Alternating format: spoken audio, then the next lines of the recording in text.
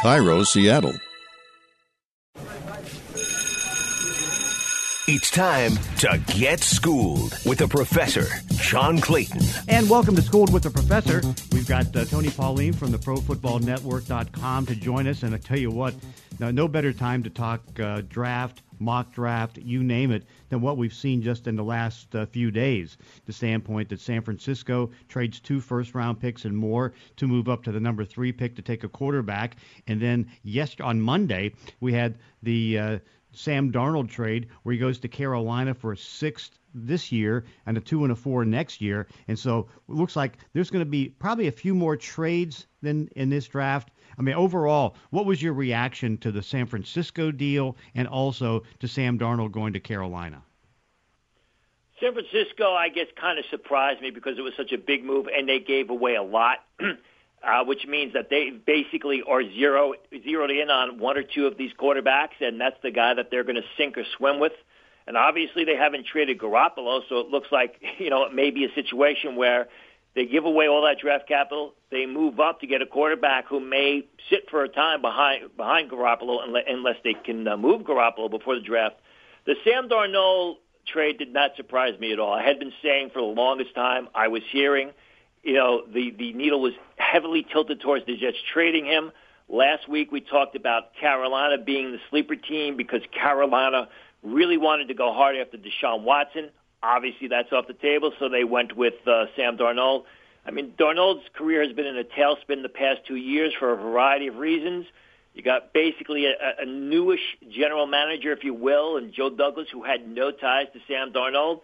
Probably best for both Darnold and the Jets that they move on. Yeah. Don't you get the feeling that the 49ers were in on Sam Darnold and then got to the point because naturally if you're going to be Joe Douglas, you have to wait to see all the quarterback workouts, which, of course, that pretty well concluded toward the end of last week, and so you want to see all those workouts and then make a decision. Because I kept on saying that I thought Darnold would be traded in April, and that's exactly what ended up happening. Yeah, I agree. I mean, San Francisco was in on it. I was kind of surprised that they pulled the trigger when they did. Maybe they thought the Jets were going to drag their feet as far as trading Sam Darnold. I agree with you not only about the quarterback workouts. I thought the Jets may have waited till the end of this week, till after the combine medicals were completed, because Zach Wilson does have prior shoulder surgery on that throwing arm. And, in most years, the Jets would have known about the medical outcomes by this point in time, but with the combine canceled, the combine medicals are this week. I thought the Jets would have actually waited another week before they traded Darnold until those combine medicals came in. But I guess from what they're hearing with the pre-draft medical, the pre-combine medicals, I should say, the information that they're receiving before Zach Wilson undergoes the medicals later this week, I guess that they were happy and they were comfortable with it, which is why they pulled the trigger on trading Darnold. Yeah, and so now what do you think Carolina does with the 8th pick? Because I think I and everybody else had them taking a quarterback, whether it was Justin Fields or whoever, at 8, knowing that they weren't going to get Deshaun Watson. Well, I think that a couple things. I think, number one, if Penei Sewell of the big offensive tackle from Oregon falls down to them, I think he's absolutely a consideration. I think that maybe a receiver, if one of the top receivers are there, they could go in that route, maybe a cornerback as well. Yeah, and of course also I think they would look at Trey Pitts. Pitts would be a consideration Kyle too. Pitts. Yeah. Kyle Pitts, if he's there, but yeah. I don't think Kyle Pitts is going to be there. I think you look at Cincinnati. If they don't take Penei Sewell, you look at the Miami Dolphins. If they don't take Devonta Smith, you look at a team that may want to trade up to get Kyle Pitts because he is such an exceptional talent. I would agree with you, though. I just don't think – I think Carolina would jump all over him if he's there. I just don't think he's going to be there. Yeah, no, I would agree, too. Do you think they would go on defense at all? Because that's obviously the biggest need they have in the team and one of the areas that they've concentrated on a lot. Yeah, I think – if Penei Sewell is off the board and Patrick Surtain is still there, staring him in the face, which I think he will be, I think that's something that they got to consider. Surtain is really the only guy that I think is a surefire top 10 pick that doesn't have any downside risk. People talk about Micah Parsons, very talented athlete, explosive player, but his instincts run hot and cold. There are some other issues with Parsons, which may end up pushing him down a little bit further down boards than people think. The one thing that's so strange about this draft, more so than anything else, and I think we're both on the same page about this, is that the likelihood is there may only be 2 defensive players going in the first 12 or 13 picks, and I can't remember a draft like that. This is such an offensive, tilted, heavy draft, not only in the first round, but really, through the entire rounds. I mean, you look at how bad the defensive tackle class is, how poor the safety class is, really even the cornerback class. You got 2 guys at the top in Patrick Surtain and J.C. Horn. Then you got another guy like Caleb Farley who sat out the season, and now he's coming off of back surgery. The cornerback class is poor. Some decent linebackers, but I would agree with you. I think it's a combination where you've got some superior talent on the offensive side of the ball. You got a lot of quarterbacks, and the defensive side, the defensive prospects are just a little bit depressed compared to previous years. Yeah, and I don't gather it's not a good year for defensive tackles, is it? It's a terrible year for defensive tackles. I mean, you may have one defensive tackle selected in round 1, and that would even be a reach. I mean, you've got some good players in day 2, but I mean, defensive tackle is usually a position of priority come draft day, and really, this is not a good class at all. I've got 6 defensive tackles that are day 2 selections. And I mean, we've had years where you've had 6 go in round 1. You've had one year where I believe we had 13 go in round 1 defensive tackles. But yeah, if your team needs a defensive tackle, it's going to be tough sledding to get one in the draft. Which also leads me to believe that, 1, this may not be a very good draft, and 2, there's going to be more trades. Like, for example, Penei Sewell is one that I think he stands above everybody else at the tackle position, and then there's a drop-off. And so if there's going to be a drop-off, if your team like Atlanta, which is now fielding calls on the possibility of getting a trade from the 4th pick, although I do think they'll take Sewell. I think that's certainly, to me, the wise thing to do. But then if you're Detroit, I mean, you might trade back. If you're Denver, might want to trade up. But again, it's like if you're going to be taking a tackle, if you don't get Sewell, I mean, then you can take if you can be happy enough with the 2nd or 3rd tackle and getting draft choice compensation. Yeah, I think, I think there are some positions where it's really good. I think it's a very good offensive tackle class. People talk about Penei Sewell.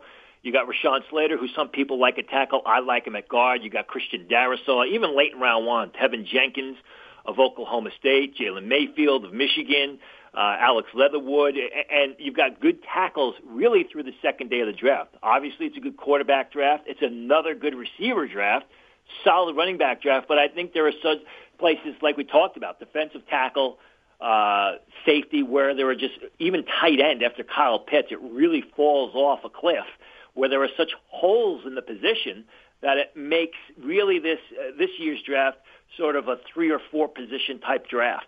Yeah, and in normal years, I mean, on grades from general managers and all that and scouts is that you'll have maybe 20 guys who are really first-round picks, and then after that, you get second-round picks, which usually go to the teams that make the playoffs, and normally they kind of live up to that second round grade where they don't get to the Pro Bowl, they don't get the option picked up in the 5th year. And so how many legitimate first-round picks do you think there are this year? I have 25 on my board, primarily because of the fact that you've got 5 quarterbacks, you got a bunch of tackles. I mean, you have 3 receivers that are going to go in the first 12 picks of the draft. Then you have a 4th receiver, and Rashad Bateman of Minnesota, who's probably going to be drafted early. I mean, it's 25, but back to your point, I count only 1, 2. There's about of that 25, maybe it's a half dozen or so that are defensive players. All the other guys are from the scoring side of the football.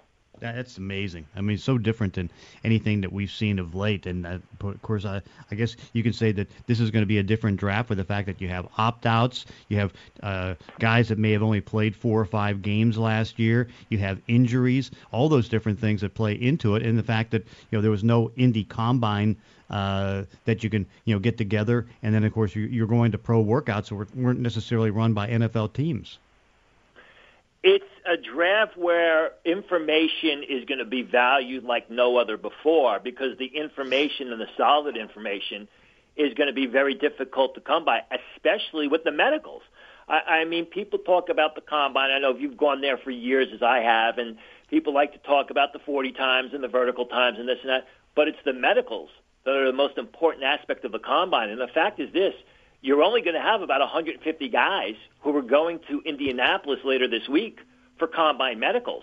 And that means at least 100 to 105 guys that are going to be drafted are never going to have medical exams by NFL teams. So they're going to have to be relying on the medical records from schools, the histories, any bits of news that they can grab here and there. And then, of course, like you said, the pro day workouts where, I mean, they were running world record times this year because the NFL was not controlling it. It wasn't all on field turf. It wouldn't surprise me if some of those guys were running 38 yards rather than 40 yards and some of the other things. So, and then you have to factor in the dearth of talent that's in this year's class, because so many players, especially seniors, took advantage of the NCAA rule, which allowed them to participate in what it was a second senior year, a second senior season on the college football field. And what I've found going through my draft board is you're going to have a lot of players that are overdrafted this year, guys that are usually 6th and 7th round picks who could go in the 4th and 5th round, only because there's just not that many players, because they're all going back to school to participate on the college season in 2021. Of course, the offshoot of that is, I think what's going to happen is in the 2022 draft, there'll be a ton of talent. You could have 300 to 350 players with draftable grades in 2022 just because you have more more players, sophomores and redshirt freshmen who are now draft eligible who may enter the draft. Plus, you got all those guys going back for their second senior year. So now, we now know that San Francisco probably, if they can get a first-round pick for Jimmy Garoppolo, they'll do it. It's questionable right now whether that's going to happen, because I think the only team that would consider that would be the New England Patriots, and they could try to move up to get the 5th quarterback. So what do you see San Francisco doing with that 3rd pick? I have no definitive answers. There are a lot of people in the league who tell me that their gut says it's Mac Jones. I'm told there are some off-the-field issues with Mac Jones right now that San Francisco is looking into that they're not overly comfortable with. I think it's either going to be Mac Jones or Justin Fields. In my opinion, Mac Jones at 3 is a reach. Justin Fields, that would make better sense. But it's a matter of who does Kyle Shanahan feel is better for his offense. It'll be one of those two players. People tell me it's going to be Mac Jones. There's still another 3 weeks. Let's wait and see what happens. Yeah, the only thing is with Mac Jones, I mean, he's the least athletic of the 5 quarterbacks, and I do think that Kyle Shanahan wants that extra mobility. And also, I mean, at the end of last season, unsolicited, he came out with a statement and said that he believes in the Kansas City way. Which is, of course, taking a Patrick Mahomes, sitting him for the first year. And that would lead me to believe that Justin Fields could be even, because it seemed like when, I don't know if this was strategy or not, but, they had Mac Jones working out the same day as Justin Fields. And guess what? Kyle Shanahan and John Lynch went to see Mac Jones.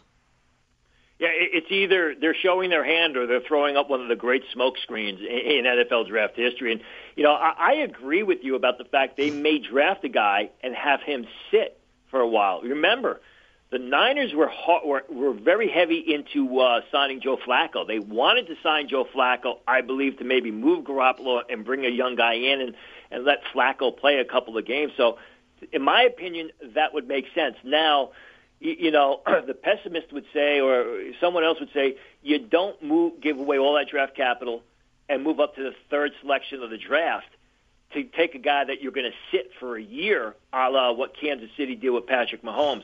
The bottom line is this: somebody told me early on, Kyle's going to do what Kyle wants to do, and that Kyle being Shanahan. So I think it's anybody's guess But I think we could pretty much narrow it down to either Mac Jones or Justin Fields at this point. Yeah, and when you would agree Atlanta's going to take a position player, wouldn't you? Because they have so much money invested in Matt Ryan, particularly after restructuring his contract, that they can't get rid of him in the next 2 years without taking a absolutely exorbitant cap hit. Yeah, I think all options are on the table for Atlanta. Whether it's a trade down, whether it's a tackle, maybe it's Kyle Pitts. I wouldn't automatically discount a quarterback, primarily because of the fact that you got a new general manager there, you got a new head coach there, and you got an aging quarterback. I understand what you're saying with the salary cap, but listen, new general manager, new head coach just jettisoned Sam Darnold in New York, and I mean the Atlanta Falcons, there's no easy road to success or back to success for them. So I would agree that they'll look to move the pick, but I don't think the quarterback is out of the equation, especially if they think they could get a guy like a Trey Lance, who they should sit for a year, and then have him play in 2022. What do you think Detroit does at number 7? I think right now, I think if one of the top quarterbacks falls into their laps, they will consider it. Otherwise, I think it's going to be a receiver. Whether that receiver is Devonta Smith if he gets past the Miami Dolphins, whether it's Jalen Waddle, whether it's Jamar Chase if he happens to fall down that far. I think that it'll be one of those 3 guys. They could also take Penei Sewell. If Sewell somehow gets past the Cincinnati Bengals and he falls down to Detroit, I think they would have to absolutely consider him. How about Denver at number 9? I think they got to look defense. I think that it's going to be likely a cornerback. I don't think they'll take. That's one of the few teams that I spoke with that said no. If Penei Sewell, the offensive tackle, falls to them because they're pretty much set there. Don't think they're going to take a quarterback. I don't think they're sold on Drew Lock, but I think they'd rather get a guy that they would have preferred a guy that could come in and compete for a job. I think it'd be defense and probably one of the top cornerbacks. Mm-hmm. And again, do you think there's going to be a few more trades than normal this year? I don't know that there's going to be any more trades more than normal, but I think what you're going to see is, especially in the middle rounds and the late rounds, teams are going to be trading picks this year for selections in the 2022 draft because of what I just told you.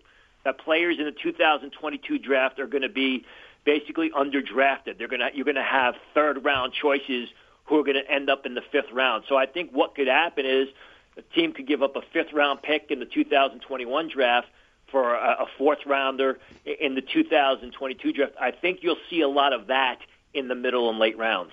Okay, so what do we have on ProFootballNetwork.com? Well, we got tons of stuff. Actually, I do a Wednesday night show with one of your former cohorts at the ESPN, Trey Wingo, where we break down the draft news. We look at prospects, what teams may do. We were fortunately ahead of the curve on the whole Sam Darnold trade, so that's something to look forward to every Wednesday night. We'll have about 750 individual scouting reports on players who are going to be in the draft. So not only the 255 players that are chosen during the draft, but you'll be able to get information on the 350 to 400 players that are selected and that are signed after the draft, as well as all the breaking news as it happens. Tony Pauline from ProFootballNetwork.com. Thank you. Say hi to Trey for me, and let's get ready for this draft. And thank you for joining us on Schooled with the Professor. John, thanks for having me back. Always a pleasure. And that does it for this week's podcast. In between episodes, you can follow me on Twitter at Clayton ESPN. If you enjoy these weekly one-on-one conversations, consider leaving a review on iTunes or wherever you're listening to the show. Thanks for listening. See you next time on Schooled with the Professor.